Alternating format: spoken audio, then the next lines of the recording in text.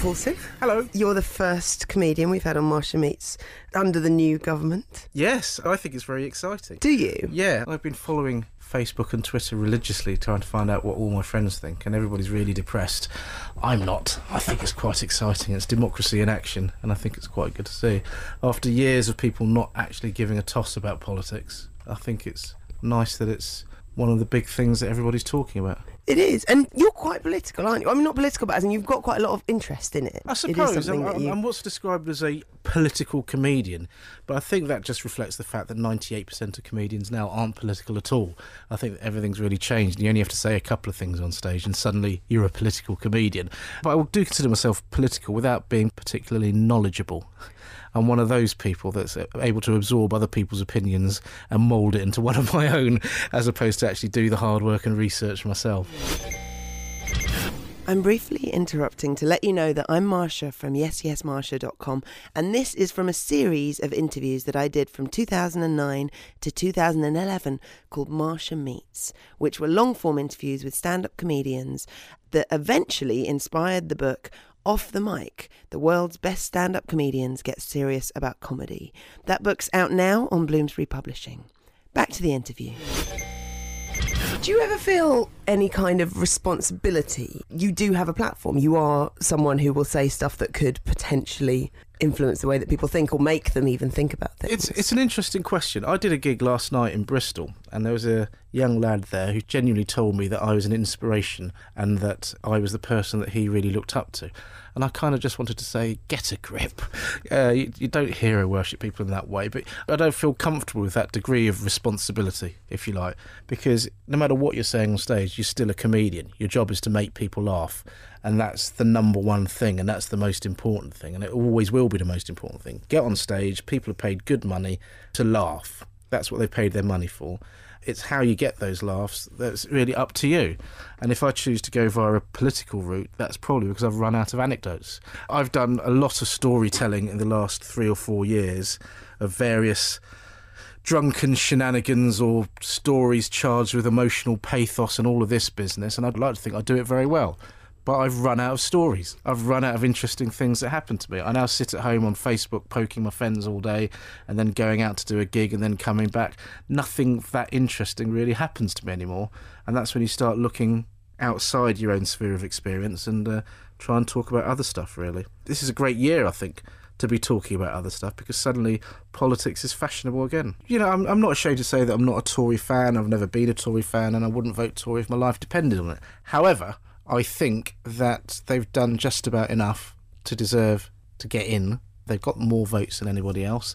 You know, no one else is in a better position than David Cameron to get in, and I think there's an inevitability perhaps about Cameron getting in, and I think people have got to deal with it. I mean, that's democracy in action. I know it's very upsetting to left-wing people to realise that their votes only count for so much, but that is democracy. More people wanted a Tory government than wanted a Labour government or a Lib Dem government, and I think it'll be very interesting. I personally don't think David Cameron will be as good as the Tories hope he will be, or as bad as his opponents expect him to be. I think he'll be somewhere in the middle, because he's a new Tory, by which I mean he's not a twat. I think I don't fear him in the way that I would have feared a Michael Howard government or a William Hague government. I don't fear David Cameron. I think he got the votes, he's done the job, let's see what he does. You said when you were doing comedy that you used to kind of tell a lot of stories, but you have always sort of been known as a comedian that does smart stuff, like people kind of consider you. Well, not always. Really? No, when I started it was all shock one-liners and jokes just to try and make people laugh out of shock. That was 1995 though, and that was a long time ago. What kind of shock one-liners? I can't really say, they're so horrible. Really? I couldn't really say. Or do you just not want to the sort of thing where you're associate? just constantly telling jokes about dead celebrities or anal sex or whatever, that sort of thing, just to try and get the audience to react in any kind of way. But when you start, you want to do something where you get noticed. There's so many people that start out at the same time and you just want to get noticed. And I used to be really just one-liners for quite a long time. And I actually remember the first story I ever told. It was about being accosted by a racist who I really fancied in a taxi rank in Manchester. And I remember thinking, oh, this is great. I can do 5 or 6 jokes about the same thing and string them together. And that's kind of how it all started. And then in 2005, I came out to my dad and he reacted in a very positive way, which was probably the biggest shock of my life. It was the most unexpected thing I can ever remember. And I thought, oh, this is great, I can talk about this is really interesting. And I just sort of developed a style where I started talking about stuff rather than just telling jokes. So it happened about 5 years ago. But I was making a perfectly good living before then, just standing on stage and doing nothing but a series of fairly crude one-liners. So it wasn't that I wasn't making a living doing the other way. But did you notice a big difference in terms of the audience and how they reacted to you, or the kind of audiences that warmed to... Yeah, but not necessarily in a positive way. So there are some clubs that I used to do brilliantly at, and now I can't even buy a laugh. Really? Because what's happened is that comedies have become more and more and more popular, and as a result more and more and more mainstream. And as a result, a lot of the audiences that go and watch comedy, who weren't going to watch comedy 7 or 8 years ago, just want it simple. They don't want somebody bearing their soul on a Friday or Saturday night. They're out to have a good time on a Friday and Saturday night. And the last thing they want is somebody on stage going, listen to my story. What they want is joke, joke, joke, joke, joke, joke, joke. And so everybody wants a different thing out of comedy. I like to think I get the balance right. I've just spent a weekend playing to drunks in Liverpool, and it's been great every night. So I like to think I'm one of the comedians that can do it both ways. I can give you a 1 hour show with pathos and political points, or I could play to drunks on a Friday, Saturday night. I'm quite proud of the fact that I can do both. And do you walk into a room and think, okay, this is this kind of a room, so I'm going to hit them with that kind of thing? Or... Yeah, I mean, if I'm, say, last on a bill, I'll always try and get to the gig as soon as possible, so that I can see how other comedians do, how the audience reacts, and whether they react to the clever stuff or whether they miss the point of the clever stuff or whatever. And also you sometimes get jokes from members of the audience. When you're on stage, it makes you look like a genius if you can refer back to something that's already happened in the show. So it's nice to get a feel for the audience. Going on cold can be very difficult, and I've certainly gone on cold and misjudged a room, done it a little bit too laid back or too storytelling and not enough jokes or that kind of thing, and lost the interest of a room. So it's important to know what sort of crowd you're playing to. Have you got like a worst ever gig in your head that you're like, that was it? Yeah, very much so. It was for many years a gig on a Saturday night at the Banana Cabaret in Balham, which bizarrely enough I've done brilliantly at every time since, but somehow or other I just didn't connect at all, and after about 6 or 7 minutes they all started chanting in unison for me to get off. And at this stage, I'm a professional comic. I'm not a new comic. I'm a professional comic earning a decent wage, being paid quite handsomely, in fact, for the gig. And you just feel awful. And I think you have to get off at that stage, because carrying on is just going to ruin it for the person who's coming on after you. If you then destroy the gig, you've destroyed it for somebody else after you. And so your responsibility is to give the audience something they actually want, rather than something that they don't want. And so I just walked off. But a couple of Christmases ago, I did a gig where I was actually the last act on, and they just hated me from the word go. And then somebody tried to storm the stage, and the bouncers had to get him off and had to get me off, and I had to hide in a kitchen for 45 minutes while a mass brawl took place inside the club. Oh my God. No other art form can provoke such levels of anger than stand-up comedy. You'd never see it at the ballet or the opera or whatever. You wouldn't see people descending into a brawl. But there's something about the British psyche that if they see someone on stage who's not making them laugh, and they're meant to be making them laugh, they actually get angry as opposed to, oh well. But then the flip side of that is when it goes well, the adoration, or the young kids coming up to you and saying you're an inspiration to me. And yeah, the adoration's great. I think I used to enjoy it a lot more before, perhaps when I used to stay at gigs and have a couple of drinks. But now I'm getting older. I just want to go home once the gig's done. Once I've done the gig, I feel emotionally drained. It's great when you have a great gig, but what I really want is just one beer to calm the nerves and then just go home. And so I don't really hang around necessarily for all the plaudits. I'm often long gone by the time those plaudits come along. I tend to mention that I'm on Facebook during the set, so that if people genuinely want to keep in touch, they can do the effort themselves and keep in touch. And do you like it when people do? Because I think people are always kind of scared to... You know, it's one thing to drunkenly wander up to someone and go, that was really great, but I think people tend to be a bit scared to say to people that's good, because they think, oh, he wouldn't want me to hassle him. It's an interesting one. I have 1,200 friends on Facebook, and I haven't done a count of how many of them I actually know, but I should think that there's a good 400 that I have no idea who they are. But as long as they're not bombarding me with inappropriate pokes and invitations to applications that I don't really understand, then I don't really mind. But the other thing that I do is if somebody adds me, I add them, and then I look down their interests and groups. And if they happen to be a member of a group like immigrants who can't speak English should go back home, then I discreetly drop them. It's as simple as that. I'd love to think that my fan base is entirely a more sophisticated kind of person, but it's not necessarily the case. And what's interesting, I did a couple of spots for the Comedy Store programme on the Paramount Channel a couple of years ago. I've never seen them, as I hate watching myself on telly, but I never really thought anything of it. But I happened to mention Facebook on the set that was shown on telly, and so every 3 or 4 months I get about 25 strangers adding me en masse. And when I look down the list, because it's the Paramount Channel and it's watched by slightly drunk people at 2 a.m, they are nothing like what my other the non-televisual fan base are like. The non-television fan base tend to be late 20s, maybe early 30s, maybe late 30-something Guardian reading liberals, whereas the people that add me after I've been on telly tend to be members of groups like I just want to smash the back door of a teenage girl in, or something like that. Just the absolute opposite of how I'd live my life, really. And it's weird, and I tend to drop them discreetly if I realise they're not adding anything to the quality of my life at all. It's nice to be added, but you can't have your page clogged up with people that you never ever communicate with at all. It's just impractical. That's good. I'm impressed at your quality control. Some people would just go for quantity. So I have to ask, best gig. Do you have a best gig? That's an excellent question. I'm not sure these days whether any comedians have a best gig, because every comedian worth his salt now has had at least 25 to 50 gigs that have gone blindingly well from start to finish. I think the one perhaps I look most fondly on was my first ever 5-minute spot at the Comedy Store, just because I was going through a real rut of having a bad gig after a bad gig after a bad gig, and I was expecting it to be maybe the last gig I ever did. I thought if this goes badly, I'll probably just hit it on the head, and it just went amazingly well. And it was the first time I'd ever been to the Comedy Store, and I'd just never been to a comedy club where every single joke that every comedian told went down brilliantly. It's a different class of comedy club, and it just went amazing. Well, that was 1998 December, so that's quite a long time ago, but I suppose that's the one that I look on most fondly. That was the one that made the big difference to my career. So what kind of gigs were you doing before then?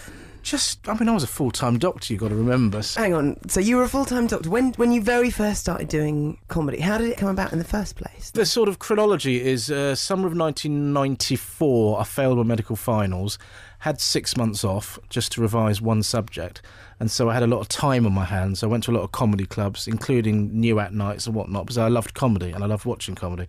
And then if you go to enough clubs, you get that nagging feeling in your head, could I do this? And I did my first gig in the summer of 95 while I was a full-time doctor in South London, and it didn't go well, but it didn't go ridiculously badly at all. Where was that? It was in quite a rough pub in the outskirts of Acton, but it didn't go disastrously, and so I thought, I'll do it again. And I got a gig at the last minute at the King's Head Theatre in Islington, and a complete unknown called Ed Byrne was closing the show, and a complete loser called Simon Pegg was comparing the show. I have no idea what happened to Simon Pegg. I think he just went back into obscurity, really. But that was weird, being on a bill with two people who went on to become very well known. But that gig went really well. And so after that, I was just doing about 15 gigs a year for about 3 years, where it would just kind of go good, good, bad, bad, good, disastrous, good, good, like that. Very inconsistent, but it was just a hobby, something you'd talk about at dinner parties. Oh, do you know, I do a bit of stand-up comedy, that kind of thing. I never expected to be a professional. Did you ever mix the two worlds? Did you ever talk on stage about changing details, but about patience? No, never. Very much aware of the Hippocratic Oath, very much aware that that would be breaking confidentiality, and I just never did. I did tell jokes at work, and in that sense, I tended to be the kind of guy who'd crack quips at work, but I wouldn't really talk about medical stuff on stage. And did you ever have patients who came in who'd seen you? Only when I became a little bit more successful. I think it sort of started about 4 or 5 years ago. You get people coming in. And what you've got to remember is that it's a very ephemeral thing, stand-up comedy. And most people, when they see someone on stage, within about 15 minutes, they've completely forgotten what that person looked like. And, I mean, if you think of the thousands and thousands and thousands and thousands of people that must have watched me do stand-up comedy, I get recognised maybe twice a year. So the people's memory tends to be very short. And I like it, because when you get recognised twice a year, when it happens, it feels really special. I would hate in that sense, to be famous enough that people were pestering you all the time. That's not really what I've craved. And when patients come in and recognise you, it's really awkward because the comedian's ego kicks in. And what you really want them to say is, and you were funny. You have that gap where you're waiting for them to give a verdict. And when they don't say anything, you kind of think, oh, right, okay. You saw me and you didn't think anything of me. But it's a bit awkward, especially when I do as much personal stuff as I do on stage. And certainly after my 2006 Edinburgh show, I saw a member of the public review that said, I really enjoyed the show, not sure I'd want him as my doctor though. And you think, I can kind of see where that woman's coming from. So when did you knock it on the head, being a GP? When did you decide? A couple of years back. That's really recent. It is recent. I mean, I was only a locum GP. When I say only, what I mean by that is I was entirely in charge of my own diary. So I could do no work in a week or do 4 or 5 days in a week or whatever. It didn't make any real difference. But the main reason I knocked it on the head was simply that with the new initiatives that the government brought in where doctors have to be monitored at every level, I thought I'm really struggling to keep up with this. I've got to make a choice one way or the other, which is why I made the choice that I did. If it wasn't for that, I'd have probably worked this morning and come in here for the interview this afternoon. And the other thing as you get older is you realise you can't work quite as hard as you used to. In my early 30s, I would often be doing 3 surgeries and then driving to Bristol to do a gig. And you realise you just don't have the stamina to do that anymore. You come from a family of doctors, don't you? Alive. Granddad and dad. And my mum's a nurse, so right. Yeah, it was always there. And were they, I mean, obviously, you know, you're old enough that you're responsible, but were they spooked by, because they're first generation Bengali, aren't they? That's right, yeah. And, you know, being from immigrants myself, I know that often first generation immigrants, it's like, we want our children to have this amazing, prestigious job. And yeah. And so were your parents okay with it? They didn't? Yeah, totally. No, very much so. They're classic Bengalis in that as long as you're successful at something, as long as they've got something to boast about to other people. If I get to travel abroad, for instance, I've been very lucky in that sense. You've been to loads of places, haven't you? Yeah, I've been really... that's one of the greatest things about being a stand-up, is that you do get sent to some amazing places. The last 2 or 3 years, I have been all over the world to do stand-up comedy. Have you done troops gigs? I haven't. I think that they don't know how an openly gay act would necessarily go down, so to speak, in an armed forces gig. I'd love to give it a go.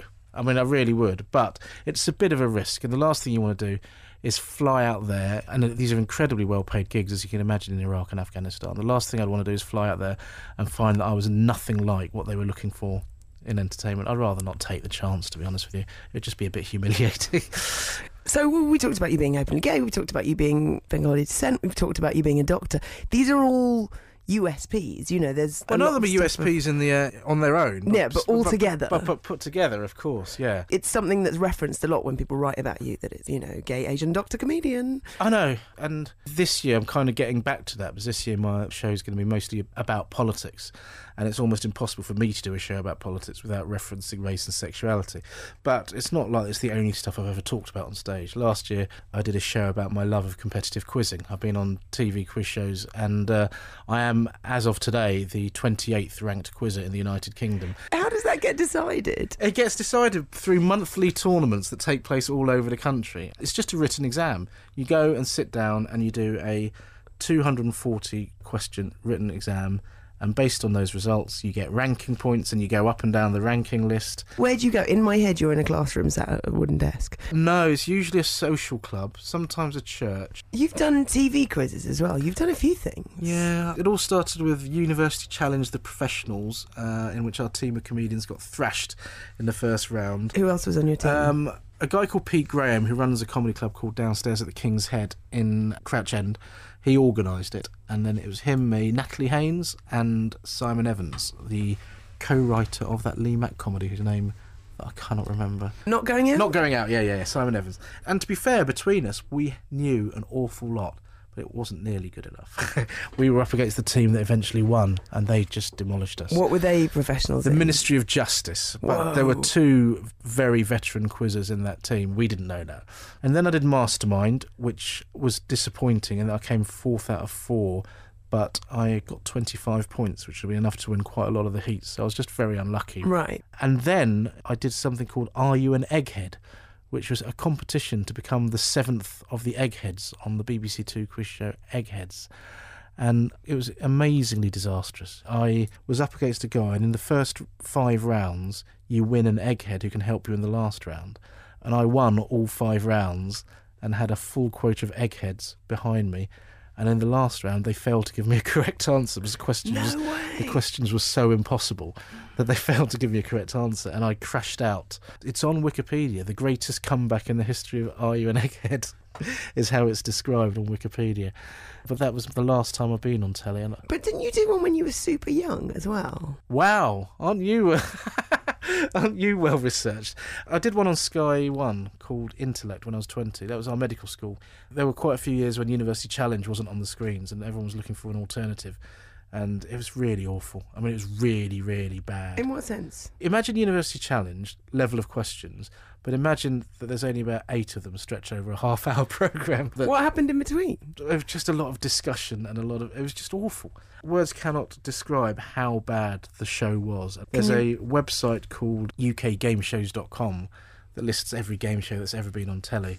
And they described the show as difficult for the audience to endure as it was for the contestants, which I think pretty much sums it up. Totally misjudged. The first round was a written paper that you sat before the show started, and the first 6 or 7 minutes was you discussing your answers to the written paper.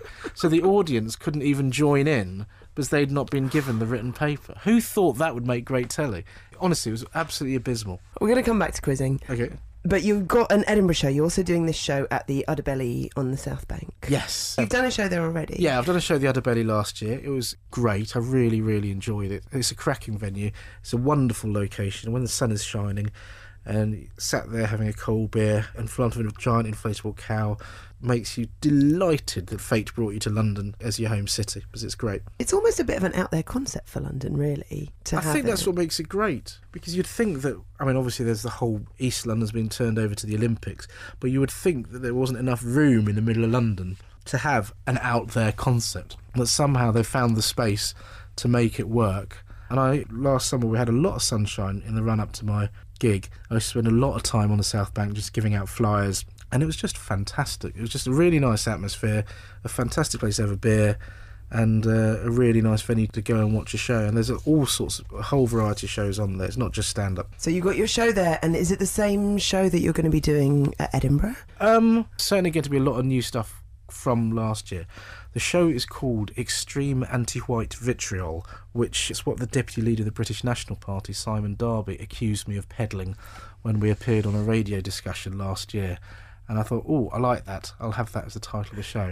It's a show about politics and extremism and why it is that a lot of the country don't see us immigrants as being quite as cool as they used to, but with a lot of jokes. That interview that you mentioned is actually up on YouTube. Yeah, on a BNP page. What was interesting to me is I thought it was a fairly clear cut that Simon Darby made a tit of himself, and yet it's the BNP supporters put that video up on YouTube saying, look at Simon Darby, isn't he great? That YouTube channel was almost like the inspiration for the show, in that why are there so many idiotic people out there that can't see the wood for the trees?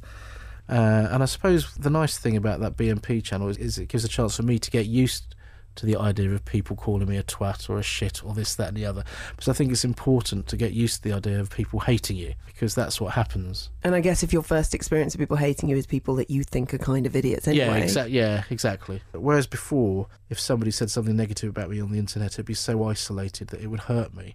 Now it doesn't hurt me. If someone says something negative about me, I'm kind of used to this now. On Simon Darby's blog, somebody's actually posted a photograph of me looking incredibly unphotogenic, and it says, "This is the homosexual Paul Sinha. What a fine example of Asian superiority." And that kind of thing, you just got to go, wow. That's nuts. That is completely nuts. So we'll talk again about the dates and about Edinburgh and stuff. Before then, because you're a big quizzer. Oh, no, you haven't. Can I do a little something? Well, God. I was trying to think, what can I ask you quiz questions about? Can I just say this is the best researched interview I've ever done in my life. You know more about my life than I do. I'd forgotten about the Sky One show. Some people get a little spooked by it. So I decided to go with doctors. I have quiz questions based around medical things, and I thought if I do medical terminology, then I'm not going to know whether the answers are right or not, and other people won't know. So these are just doctor related. Let's begin. Which Doctor did the author Hugh Lofting write about in a series Dr. of children's Dolittle, books? That's right. International Nurses Day is held on May the 12th, the anniversary of the birth of which famous nurse? Florence Nightingale. It was. Which Doctor was arrested in 1910 on board the SS Montrose for the murder of his wife and is regarded as the first criminal to be arrested with the help of radio communication? Dr. Hawley Harvey Crippen. Was. Which Italian motorcycle racer is nicknamed the Doctor? Valentino Rossi. It is. In which TV show did Linda Barron play Nurse Gladys Emanuel? Open all hours. It was. What is the first name of Sherlock Holmes' sidekick, Dr. Watson? No, I always get this wrong. I think it's John. It is John. In which continent did Henry Stanley meet David Livingstone, leading to the famous quote, Dr. Livingstone, I presume? I can't name the country, but the town is Ujiji and it's in Africa. It's amazing. This is above and beyond the Call of Duty. Which Oscar-winning actress played the title role in the 2000 film Nurse Betty? Renée Zellweger? It was. In the TV show Doctor Who, what do the letters stand for in TARDIS? Time and relative dimensions in space. And penultimately, which famous singer used the pseudonym Dr. Winston O'Boogie on a number of recordings? John Lennon. It was. His middle name was Winston. Should we go for the tiebreaker? Yeah, why not? In which year did Bugs Bunny first ask Elmer Fudd, what's up, Doc? Oh, that's impossible. I'll try 1934. It was 1940, so almost. You did amazingly well. Well done. Do you know Lame what? one I lady enjoyed that. I cannot tell you how thrilling that was. So, the Udderbelly show. It's June the 1st. Tuesday, June the 1st. And then in Edinburgh, do you know where you're going to be? Yeah, the Stand 3, the Stand Comedy Club, Edinburgh's only permanent comedy club, have 4 venues this year. I'm on at the Stand 3 at 10:40, which is late, so please don't be too drunk when you turn up for the gig, because I'm not that kind of comedian. And your website's down at the moment. It is down. Facebook.